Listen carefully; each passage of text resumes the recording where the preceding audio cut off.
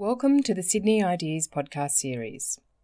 Sydney Ideas is the University of Sydney's public events program, providing you with the opportunity to hear leading thinkers from our university and around the world. Enjoy the podcast. Well, the topic of tonight's event, our social and political responses to the COVID-19 coronavirus outbreak, has certainly been at the top of just about all of our minds these past few weeks. It's hard to remember anything of a public health nature in recent memory that has caused as much anxiety or alarm. Here's the story so far. We know that in late December 2019, there were reports of a supposed new virus being discovered in the Chinese city of Wuhan. By late January, the Chinese government had begun imposing travel restrictions, suspending travel to and from Wuhan, and started to build new hospitals to house coronavirus patients. Here in Australia, at the start of February, the government announced that it would bar entry to non-citizens entering the country from China. Later that month, more than 200 Australians were evacuated from Wuhan and sent to Christmas Island for quarantine. Later that month as well, 19 Australians on board the Diamond Princess cruise ship were evacuated and sent to Darwin for quarantine. We've seen movements in the markets more recently. Stock markets have taken a series of tumbles as the economic consequences of the coronavirus become clear. But of course, it's the human cost that has alarmed us the most. Globally, there are now 88,000 confirmed cases of infection, with close to 3,000 deaths. While more than 95% of cases of confirmed infection are in China, COVID-19 has also been detected in 59 other countries, with countries including South Korea, Iran and Italy recently reporting significant increases of infections. And the situation is, of course, moving very fast. Over the weekend, the US, Thailand and here in Australia reported the first deaths from coronavirus. The 78-year-old man who died in Australia had contracted the disease on the Diamond Princess cruise ship. Over the weekend, Health Minister Greg Hunt also announced a travel ban on Iran. And as further illustration of how quickly things are moving, just today, the number of confirmed COVID-19 cases in Australia is now 29. And about an hour and a half or 2 hours ago, New South Wales Health confirmed the first case of a person-to-person transmission in Australia. So, that's the background to tonight's panel, and there's a lot for us to get through. The outbreak of disease is always, of course, accompanied by fear. But in the case of COVID-19, has that fear also taken on some racialised dimensions? What role has misinformation or disinformation played, and what does it say about our global digital age? How effectively have governments, both here and elsewhere, responded to this global health emergency and apparent looming pandemic? Does viral panic, in fact, pose as significant a threat to us as the COVID-19 virus itself? And last but not least, what exactly is going to happen next? These are all big questions for us right now, and tonight they'll be tackled by our expert panel. We've drawn together a panel from a range of perspectives to help answer these questions, and tonight we find out what happens when you put an epidemiologist, a historian, a member of parliament, a student representative and a university vice-chancellor together to respond to the pressing issue of the day. I'm now going to invite our panellists to join the stage, but let me introduce them to you individually. First, Ying Chang is an associate professor here at the University of Sydney, and Ying, please join us on stage, and has over 15 years' experience conducting research on climate and health. Ying's research focuses on building community resilience to changing climate and environment, especially for the most vulnerable populations in the Asia-Pacific region. We also have joining us Jenny Leong MP, the member for Newtown in the New South Wales Parliament. Jenny is also the Greens New South Wales spokesperson for multiculturalism and human rights. She was first elected in 2015, is a passionate advocate for equality, justice and human rights. Earlier in her career, Jenny worked for Amnesty International in London, Hong Kong and Sydney, and she's also an alumna of this university and served as a fellow of the University Senate when she was a student here. Next, Dr. Sophie Loy Wilson. Sophie is a historian who specialises in the social and cultural history of Australia's engagement with China. Her research is on labour rights and Chinese coolie migration to Australia and the Pacific. And prior to taking up a position in the Department of History here at the university, she worked as a postdoctoral fellow in the Laureate Research Program in International History and was a lecturer at Deakin University. Next, Abby Shi. Abby is a student in law and political economy here at the university, and she's also the General Secretary of the Student Representative Council. Abby was a key organiser of a petition that called for the delay in the start of semester at the university, given that a considerable number of the student cohort hasn't been able to return to Australia due to the travel ban applying to China. And last but not least, Michael Spence, Vice-Chancellor of the University. He's been Vice-Chancellor since 2008, an alumnus of the university. Michael graduated with first-class honours in English, Italian and law. He also speaks Chinese and Korean. He's an expert in intellectual property and, as many of you would know, was recently announced as the new president of UCL, University College London, and he will be commencing his appointment in London in January 2021. Let's open it up with a question to you, Ying, as our public health expert on the panel. There's been a lot of talk about the situation escalating from a global health emergency to being a pandemic. Now, pandemic sounds pretty alarming, but I'm not sure all of us necessarily know what a pandemic really means. Can you explain to us what the significance of a declaration of a pandemic means if we do get to that stage with a global declaration of a pandemic? Okay, thank you. It's a great pleasure to be here to talk about this crucial situation here.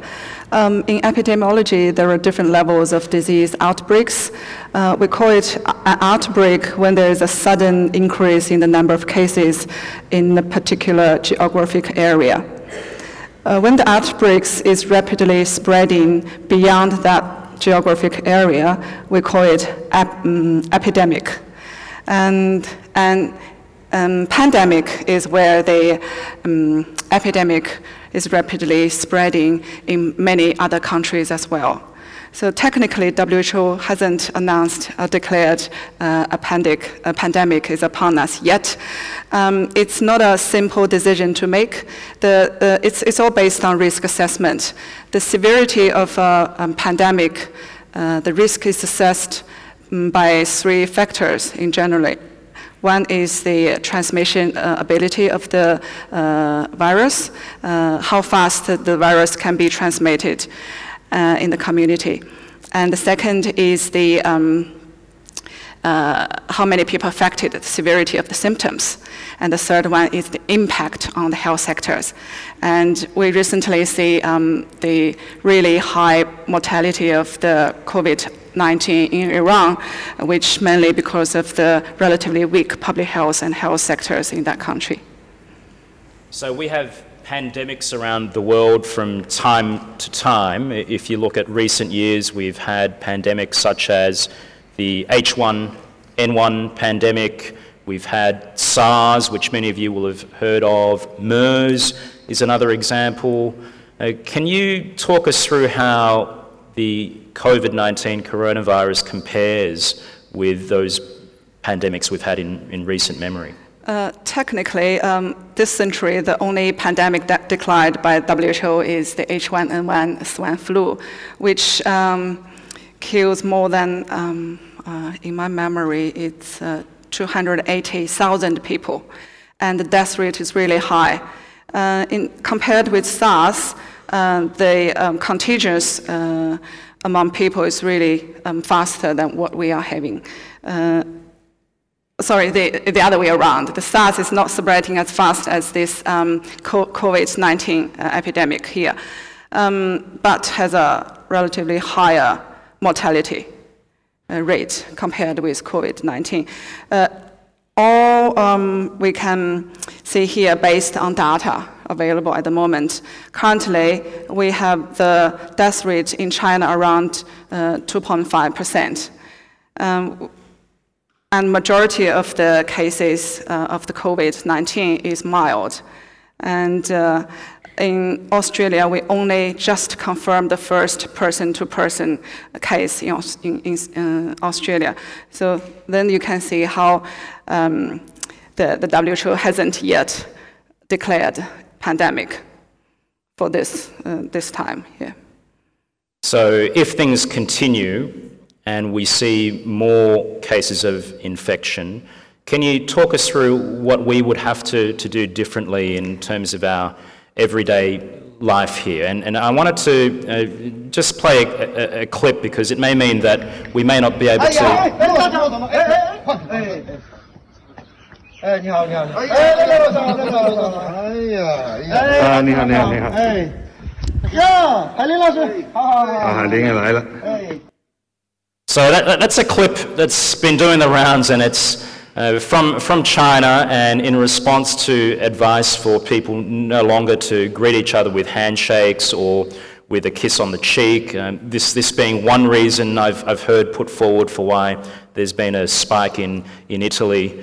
Of the coronavirus because of the customary kissing on the cheek as a greeting. No, not meant as a joke. I mean that absolutely seriously.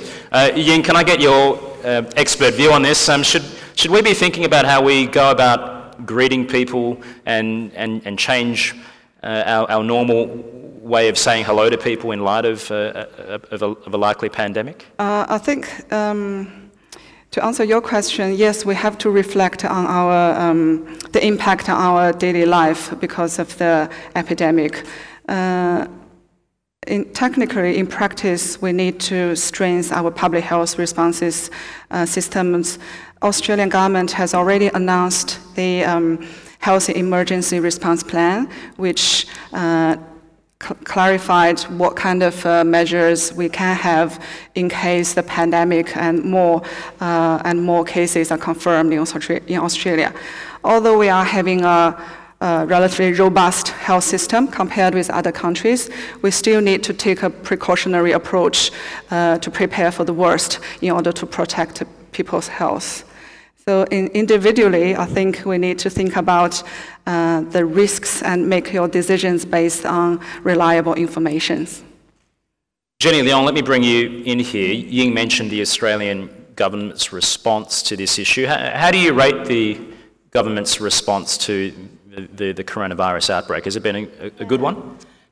Look, I think, and it's really important to say up front, unlike Ying, I'm definitely not a public health expert. I'm not an expert in this virus. I'm not an expert in the tips or the information that people need to be aware of in terms of being able to contain and protect their own public health. But I would say after over a decade of being involved in politics and having made a decision to enter from Performance Studies Department into the land of politics at this university around the time that Pauline Hanson and John Howard were in their place whipping up racism and fear, I do consider myself to be quite an expert in the use of whipping up racist fear in the political spectrum.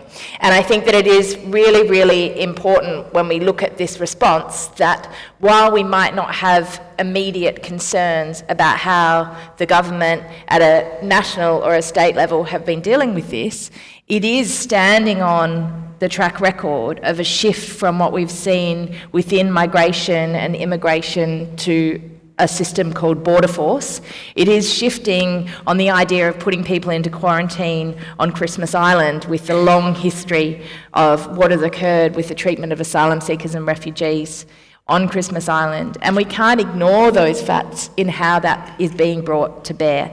And one of the most important things that I think, and one of the most concerning things that I think is not being factored in here, and you look at the travel ban imposed in relation to China, and I know we'll probably speak more about whether or not people have the money to be able to travel to a third country and then come back. It appears to be that actually the size of your wallet, the colour of your skin or the colour of your passport is determining whether or not you will get an adequate public health response, as opposed to how it should be, which is that everybody that is part of our community should be getting the same treatment and the same care. And I call to mind and I acknowledge the international students at this university that are doing it really tough. But I think we also need to remember that there are students from the African continent that are studying in Wuhan that actually don't have the same luxury of wealthy governments to be able to send in planes to be able to evacuate their citizens, and they're not getting the support that's needed. And so I think we really need to recognise that if we are moving to the idea of this becoming a pandemic, the pandemic will not be looking at people's colours of their skin or their passport as to who they infect. And so the government response needs to be a public health one that actually is also recognising the need to treat everybody equally across that spectrum. You mentioned racism and fear as factors, Jenny. Have you detected an increase in the experience of racism by Chinese Australians and Asian Australians? Yeah, look, it wasn't until today that I had a personal one myself. So, you know, and I think it's important for us to be really frank and open about how hard it is to do what we do. And I particularly wanted to give a shout out to Abby, who I know has been on the front line of doing a lot of media around this. But, you know, I was walking to my local IGA supermarket in Newtown today, and there was a big, you know, keep our children safe from the Chinese flu. And, you know, it's like that's just standing there as I've just taken my daughter to gym class and just dropping in to get some bread on the way home. You don't need that in your life. Now, that is a very small thing. But we have seen people being evicted from their homes. We've seen people being discriminated in their workplaces. We've seen people being attacked on public transport. We know this happens anyway, right? We know that the level of abuse that can occur to people not speaking English on public transport is already significant. And yet we see this escalating at a rapid rate. The big fear here, I think, is that what we see is a public health response to the coronavirus, but we don't see a public health response to the increased amount of discrimination and racism that people suffer as a result of this. And I think when we're talking about the investment that is needed, we need to see the investment in this health crisis as beyond just the health impacts of those that may contract the virus, because in actual fact, like the virus itself is a scary, scary thing. And as we know, and as we hear from Ying, people are dying from it. But at the same time, we should never, ever, ever forget that people also die from racism and discrimination. And that should be taken just as seriously as the public health outcomes. On racism, Jenny, is the situation complicated by the fact that you have Chinese and Asian Australians themselves feeling panicked or a sense of fear? For example, we know that there's diminished business and custom going through Chinatowns and precincts such as Eastwood or Chatswood here in Sydney. How do you disentangle that from the racism that you see swirling around? I mean, how do you make a decision? We say that in this case, one person has died in Australia as a result of this virus, but we know all the time, and we look at it when there are rescue packages and mental health support given to farmers during drought, when we look at the financial support given to people that lose their jobs because of the closure of a car factory or a coal port. We know that these things actually get government support and government subsidies to ensure that families don't fall apart, that individuals don't cope. And I question and wonder where that same level of rescue package is for our Chinatowns, for our diverse communities, for our shopkeepers, for our incredible, delicious dumpling makers of this city. And I wonder where that rescue package is, and sadly, because of the type of discrimination that Chinese Australians have faced for so long, I fear that maybe that package won't be coming, and it will be up to a community response to be able to engage. And I would hope, I hope we hear from the Vice-Chancellor, but I would hope that we see leadership from our universities, from others, to actually take leadership in saying, no, we don't expect our international students to be having to front up for fees and rent and all of these things if they can't actually return to the country. How do we actually provide financial support to say, and we want you to be able to have access to the counselling and the support that you need to be able to get through this, because it's tough. Well, we'll hear very shortly from the Vice-Chancellor, but before that, Sophie, can I bring you in and get your perspective as a historian here on this issue? Is there historical context to our response to the coronavirus and the fact that this virus originated in China? Look, I will say this. I'm a historian. That's a caveat. I will echo Jenny in saying that I'm not an expert on the science. What I do know is that there is a long history of human beings reacting to pandemics, reacting to epidemics with a deep fear of outsiders, a deep fear of difference. So often we couple our fear of the disease itself with a fear of so-called others. So all diseases arrive in our communities in a cultural and social context. So it behooves us to educate ourselves about that social and cultural context if we want to come together as a community, as opposed to be divided by fear. So obviously in Australia, the social and cultural context around this virus is a very loaded one. So, one thing that I study is the very first place in the world to legislate specifically against Asian migration was the colony of Victoria in Australia in 1851. So the very first place in the world to introduce a specific immigration law banning Asian migration. And this, of course, is but one of the many laws that becomes the infamous White Australia policy. So whether we like it or not, we live with this structural, historical, social legacy in our communities. So when we have a community that has, for a long time, experienced being labelled as outsiders or being labelled as a threat in our society, we need to be particularly sensitive to the way that we discuss issues around disease and issues around infection. What history also teaches us is it doesn't have to be this way. We don't have to be divided by these things. We don't have to experience viral panic. We can actually practically and productively come together as a community and work against misinformation and support each other. So I think there are two lessons from history. One is to be vigilant against racism, and the other is that we have the potential as human beings to really come together and not go in that direction.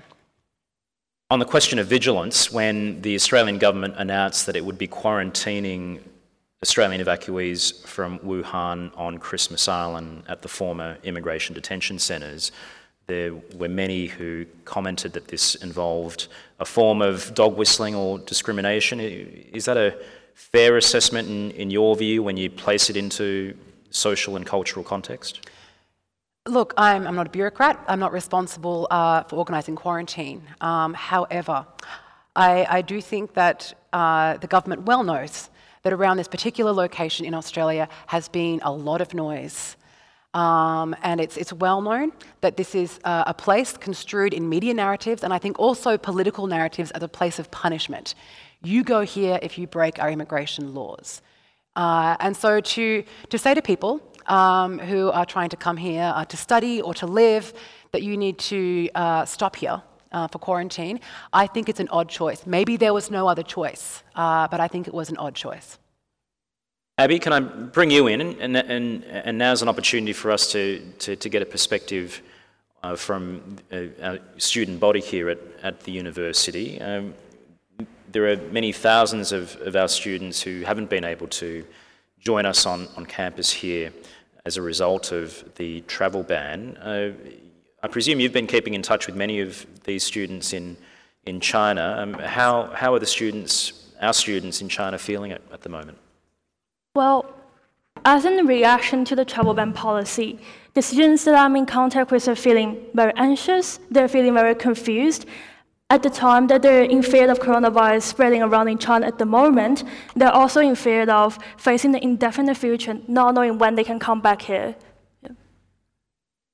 And I mentioned in the introduction, Abby, that as an SRC leader, you started a petition calling for the university to provide more support for students. So what would you like to see the university do in its response right now? So let me give everyone here a bit of the background information on the petition. So on February the 1st, when the travel ban was announced by the Department of Home Affairs, which is barring people who have been in China in the past 14 days in entering Australian border, that means that there are tens of thousands of international students who are enrolled in Australian tertiary education institutions being unable to catch up their semester start and will be having their academic progression be affected by this policy. So as a response, and also as a student leader from the SRC from University of Sydney, I immediately decided on the day that I'm going to call a petition to ask university to respond and to make systematic adjustment around this policy. So the idea is that we have gathered electronically signed signature for over around 6,000 number in the course of 2 days. That is to call for university first to delay the semester start. Second, that is to call for university to set the latest arrival date. So before that date, if a student can still get back to campus, they will be able to attend classes normal and finish their exams. The third is to have the physical policy of international student tuition fee refund being adjusted. So in the past, international students, if they decide to defer their studies, apply for withdrawal before the census day, they can only have 50% of their tuition fee being refunded to bank accounts. But after the petition, which the university have responded, now it's 100% cash refund to the student's bank account. Fourth is that to ask university to have online delivery of courses for students who are stranded back in China as part of the university systematic support. The fifth is that to start this anti-racism campaign on campus to make students to feel welcome as a part of the community here at the University of Sydney. So that's the content of the petition. A lot of time when it's being picked up by the media, it's oftentimes being oversimplified. But I believe that the petition has been evolving into this ongoing conversation between student body and university that we're together exploring resolution to this situation right now. Yeah. Michael Spence, can I bring you in? The University of Sydney has been working through its response to this issue. As I mentioned, many thousands of our students haven't been able to join us on campus just yet. Can you talk us through just what the university is prioritising in its response to the COVID-19 issue? So the most important thing for us is to make sure that students who've already started their studies with us can finish their education, and to make sure that students who have been often saving for years to come to the university and who are very excited, like all students when they are setting out on a university course, that they're able to join us. And because the situation has been unfolding, our response has also been unfolding with the desire to make sure that the students who are affected are as impacted as little as possible. And so we've put over 1,000 units of study online. About half of those you'll be able to study for the whole semester, so you can actually do your whole first semester away from the university. About half of them that involve science labs and the rest of it, you can do up to March the 30th online, and then you would need to be here on the census date in order to finish the semester. But we're also, as the travel bans progress, looking at options like compressing some, having an intensive winter school and then a second semester option for people, and then an intensive summer school, so that you could enter the second year having done a first year that is not compressed in terms of sort of intellectual content, but is compressed in terms of time as a possibility. And with several of our major courses, we did delay the start of the course for 2 weeks. Interestingly, the largest group that complained about that, in fact, I think of all the letters that came to my office complaining about the delay for the start of semester, were from Chinese students who said, well, I made it here, so I've already, I'm paying rent, why can't I go to class? And I think it's really important to remember that in the university's response, what we're trying to do as much as possible is to respond to the needs of each individual student. And, there are call lines and all the rest of it, and to communicate as much as we possibly can with each individual student and with their families, so that they can think through their options.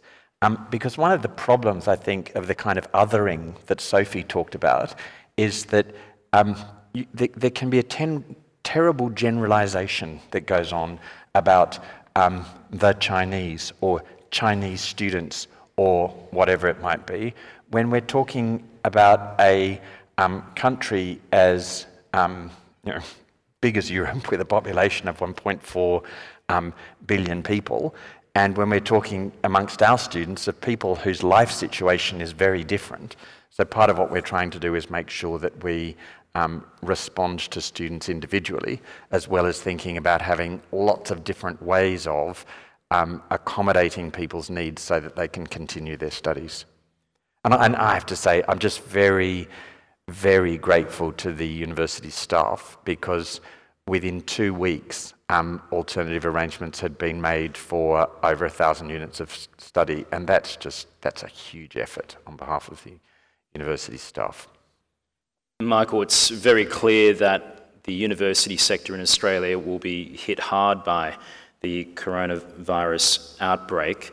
Over the weekend, there was some commentary about the sentiment in some government circles about Australia's universities. In particular, an article from Peter Harcher cited some discussions in the coalition party room where some members of the government spoke about having a sympathy for the tourism industry but not having sympathy for the university sector because it's been over-reliant on Chinese international students. To cite one quotation used over the weekend, universities rode the cycle up, now they can ride the cycle down.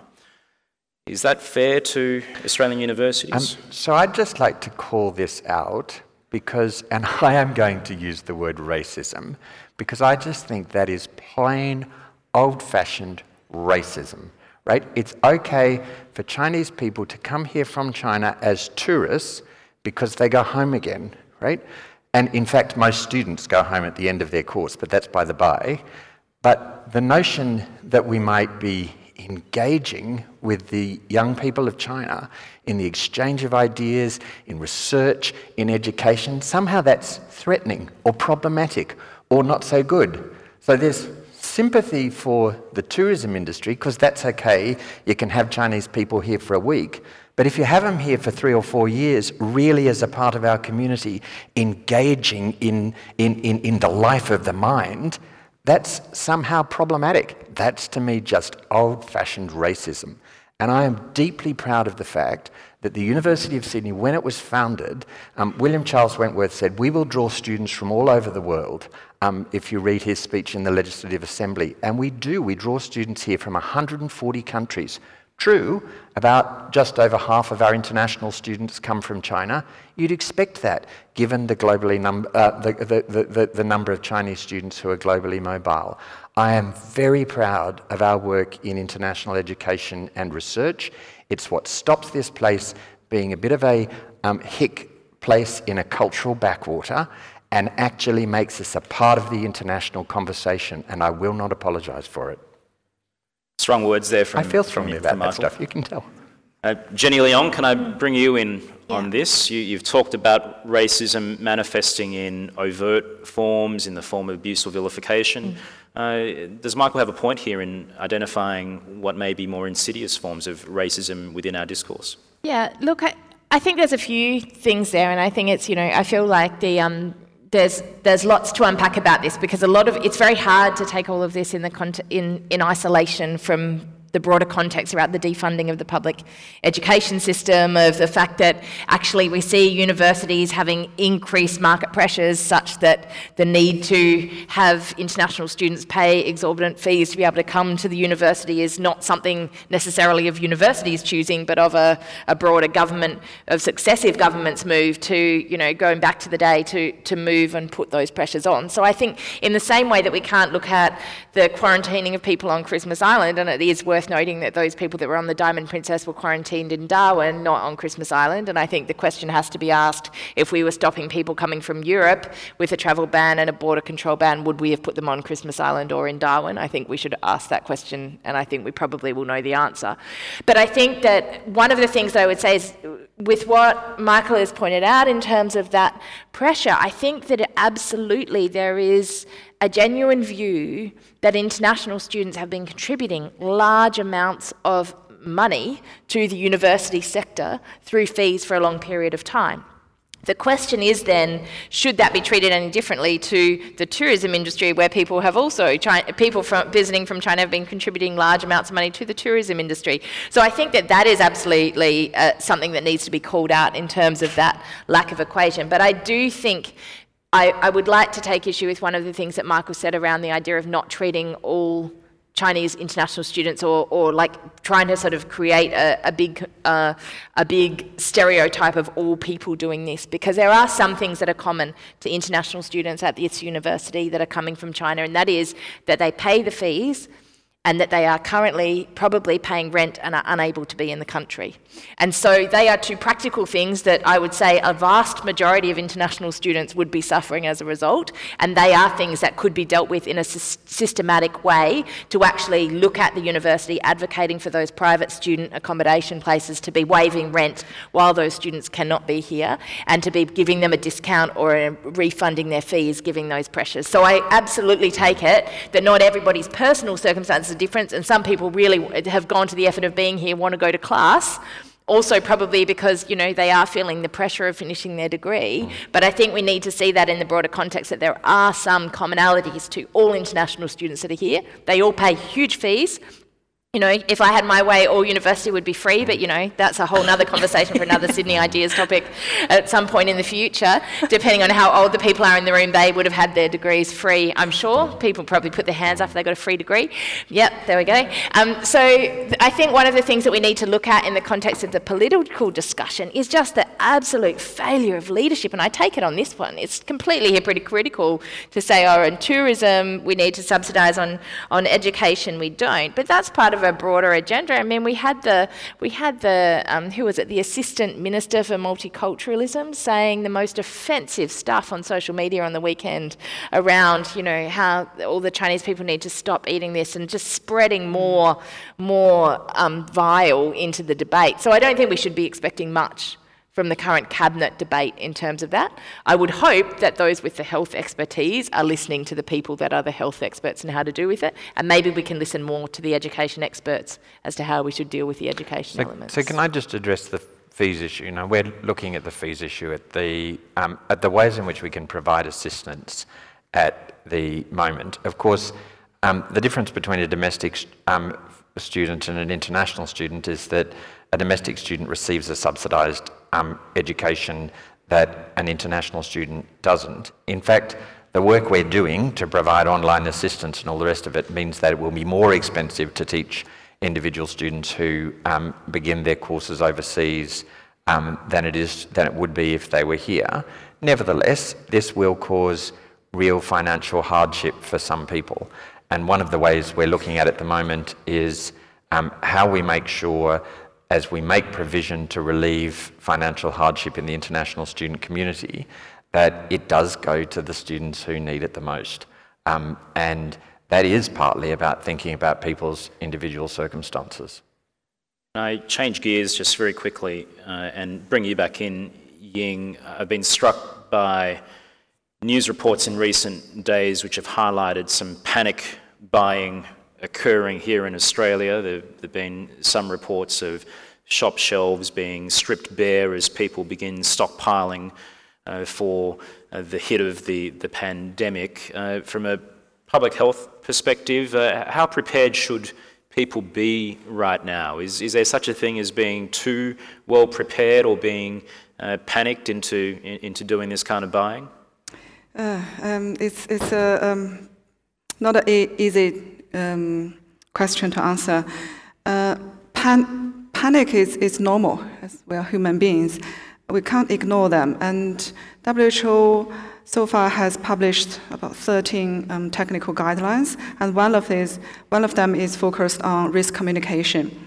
And the principle is we communicate with the public clearly about what has been known and what is still need more research to confirm, and what has been done and what does it mean to the public, the risk. There are also guidelines to individuals how to protect yourself from the risks, like perhaps higher, including better hygienes, like wash your hands frequently and avoid contact with too many people together, and specific. Relax, everyone. It's. Are we all going to get dermatitis from using too much antiseptic wipe? There are some specific questions for individuals to take on to reduce the risk to get infections. In terms of whether there's a threshold to trigger the emergency responses, or to what degree that the individuals could, stock like food for a few weeks to survive the epidemic, I don't think there's yet for the Australian populations. Okay. Can I get a historical perspective on this, and we'll turn to our resident historian, Sophie. Have there been examples in history where panic has accelerated because of the element of race, particularly around health panics? I mean, right here in Sydney, so many of you might know that part of our Sydney history is that we've long had Chinese migration here, and one of the first Chinatowns was not in Haymarket, was down at the Rocks. And in 1888, a ship arrived, the Afghan, with Chinese on board, and it arrived the same time as a smallpox outbreak was affecting the population in New South Wales. And the newspapers linked this to a young Chinese boy in the Rocks living with his family, and they linked it incorrectly. So the point I'm trying to make here is that it's so easy in these situations where things are moving very, very quickly, and they moved very quickly back then too, to make erroneous assumptions about the origin of infection, about how infection works, particularly because we're not all epidemiologists. We don't all know much about this. So there's definitely historical precedent. I might also say that moment when the Afghan arrived in Sydney was an early moment of kind of proto-globalization. So we have this world now, and it started kind of back then, with ships and with empires, where everything is connected and people are moving all the time, and we love the benefits of that, don't we? And I think we're less prepared for the downside, which is that infections spread faster, and they affect us quicker.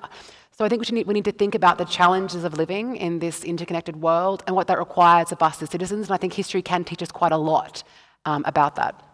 In my first year at the University of Sydney, I wrote an essay entitled, you don't remember many essays that you do at university, called Was the mortality rate of the Black Death commensurate with its impact on the European imagination? And even with the Black Death, not nearly so many people could have died as are recorded to die, because it would have been impossible with the epidemiology of the disease. But these things spread panic, and the question is, are you going to respond to the panic in a grown-up way, or are you going to let panic drive you apart as a community?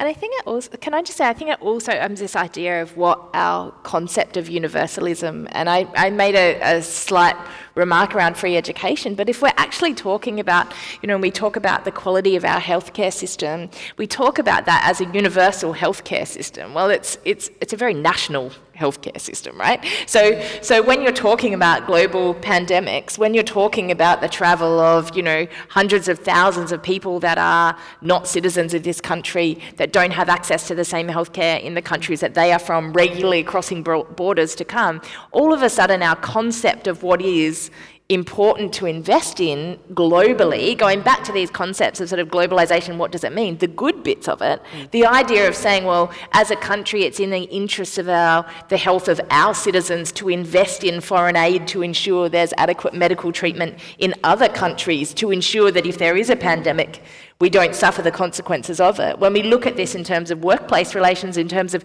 how well are treated, though, the issues of transparency of that first doctor, and you look at the broader context of the lack of transparency in the, in the Chinese Communist Party and the very governance structures that mean that people may be fearful from speaking out, those issues of human rights and freedoms and transparency have an impact on the public health of people living in Sydney, whether or not they travel. And I think we have to change our sense of what are the things we advocate for, rather than get protectionist about wanting to hold in so that we hold our own public health system or education system valued, but actually how do we share that so that there's no desire or need for people to come here for good quality healthcare because they have it also where they are.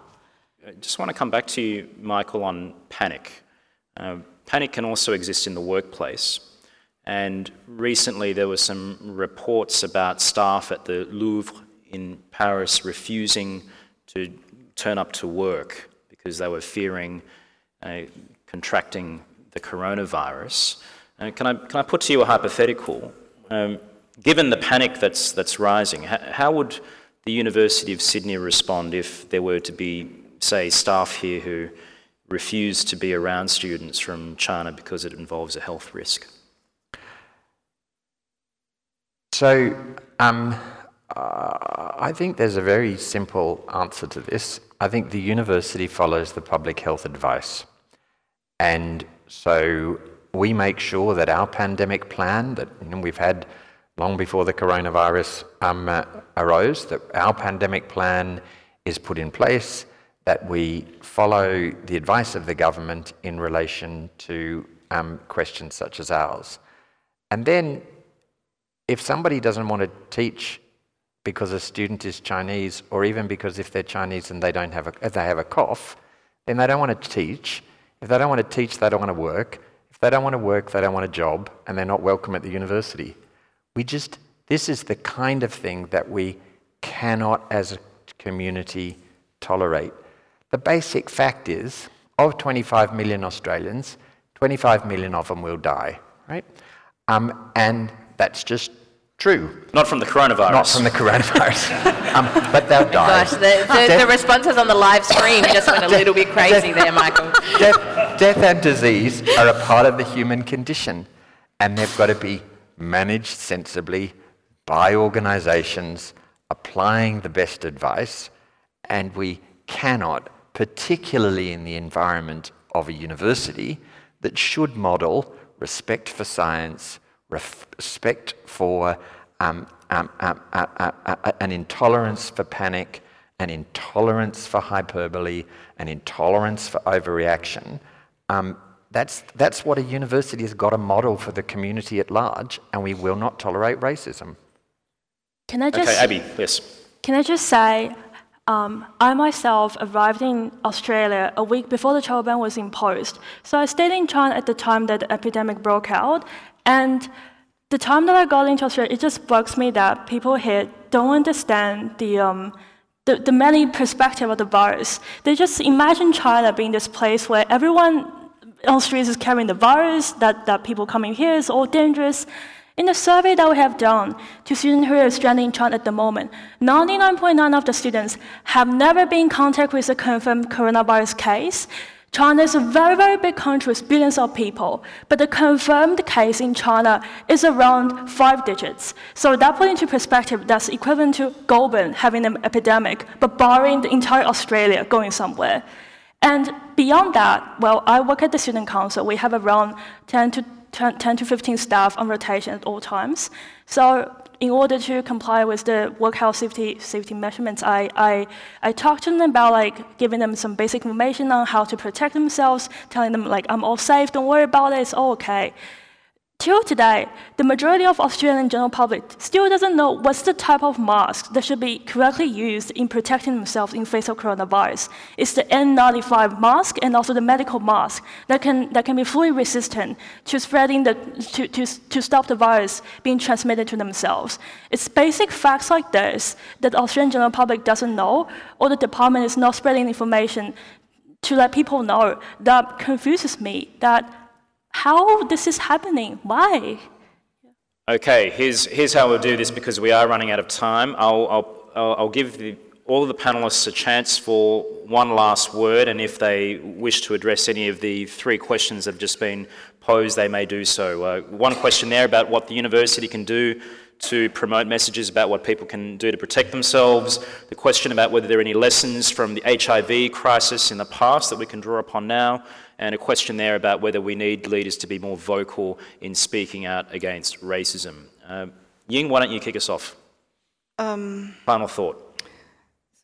Final thoughts. Okay, my key message is that the virus is spreading over in 60 countries already, and we should all be united because the enemy is the virus, not a particular ethnic or regional group. So in order to win the battle against the virus, we have to work more collaboratively. Jenny? Yeah, thank you. I think the comment about the mask and the risk of wearing a mask and being a target is a genuine concern that I think demonstrates that there are other public health and safety risks to people that look Chinese or look of Asian descent in terms of how they engage with the advice of others, because of the risk that actually what you get back then is some kind of verbal abuse or other kind of attack as a result of you wearing the mask. I absolutely take that. I think there are lots of lessons we can learn from the AIDS epidemic and the response, or the failed response. And Justin Coonan, who's the director of ACON, the AIDS Council of New South Wales, actually wrote a piece that was really, I think, quite insightful into how we can deal with responding to epidemics and pandemics without fueling discrimination and fear. And I think it would be, I absolutely would hope that at a state and at a federal level, talking to some of those AIDS councils and the advisory councils on how to do that would be an impressive thing. And to our friend at the back, I'd say, I'm guessing you didn't contact a Greens MP, but I'm always happy to make a comment about how much the Murdoch press attacks Chinese people. Yeah. But yeah, I'm always happy to take the side of the Chinese community over the Murdoch press any day. Okay. Sophie. Okay. So what I think history teaches us in this situation, and I think the AIDS epidemic is a great example here, is that human beings can do terrible things to each other. This was a community, and I've studied for my teaching some of the communities in Sydney that were affected by that epidemic that suffered deeply at that time. However, in that very moment, small acts of cruelty were also met with small acts of kindness. So just as there are particular ways in which racism can be spread by very small acts of cruelty, small kindnesses can go a very, very long way in communicating an alternative way of behaving in moments like this. I'm talking about people that reached out and did hold hands, that did touch people or help people who were perceived to be affected with the AIDS disease, HIV disease at that time. So I suppose what I'm saying is that at a grassroots level, we all have so many choices. This is not predetermined. This has a long way to play out. And what we can learn from situations like the AIDS epidemic is we all have a choice to choose our own path through this situation and to resist the herd mentality and panic that often comes with it. Abby. I think the debate here is not whether coronavirus is contagious, but more so whether our policy making is in the right place and and keeping up with the information about coronavirus right now. On the front page of the Washington Post today, it said that the U.S. stock market is taking the biggest hit ever since the 2008 financial crisis. So our takeaway from here is that while we're discussing all the economic impact on the commercial sectors, on the corporate sector, or the bilateral trading relationship between China and Australia, I think it's very important that we talk about university in a different sense, is that university is not a commercial sector. International students are no commodity or not a financial resources. People come here to attend university because they want to attain tertiary education in the first instance. What we're asking is, why university has shifted from a place where it's giving people's classes and then sending people who are becoming the leaders of society tomorrow, from having all this debate and conversation about the over-commercialization. I think that's my question that I'm leaving to the audience here. And Michael?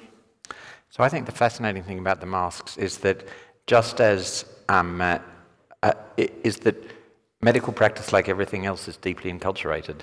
And one of the things about which there is enormous debate is not only whether or not masks are effective, but whether actually they increase the problem. And the wearing of masks is partly an Asian cultural practice that hasn't taken in other populations. I know that partly because during a smoggy day in Seoul, my father-in-law, who is Korean, desperately tried to get my non-Korean daughter-in-law, who is a doctor, to wear a mask, and she ended up giving him endless lectures about why it was making the situation worse, and he ended up responding about why she was going to die. And I think that's one of the really interesting things about this. There's science, and then there's a whole lot of culture about the way that we respond to science. And the really interesting question is there a diversity of voices in Australian leadership that reflect the diversity of voices in the Australian community that allow us to have these conversations in a lively and inclusive way? And in that context, are people showing small acts of kindness, small acts of friendship that are building bridges? And I've been very proud to see things on the internet from our students saying, I want to share your my notes with you because I'm here in classes and you're in China and you can't get them. And just some really positive stuff from the student community, responding to, from the community of students here, responding to their peers who are overseas.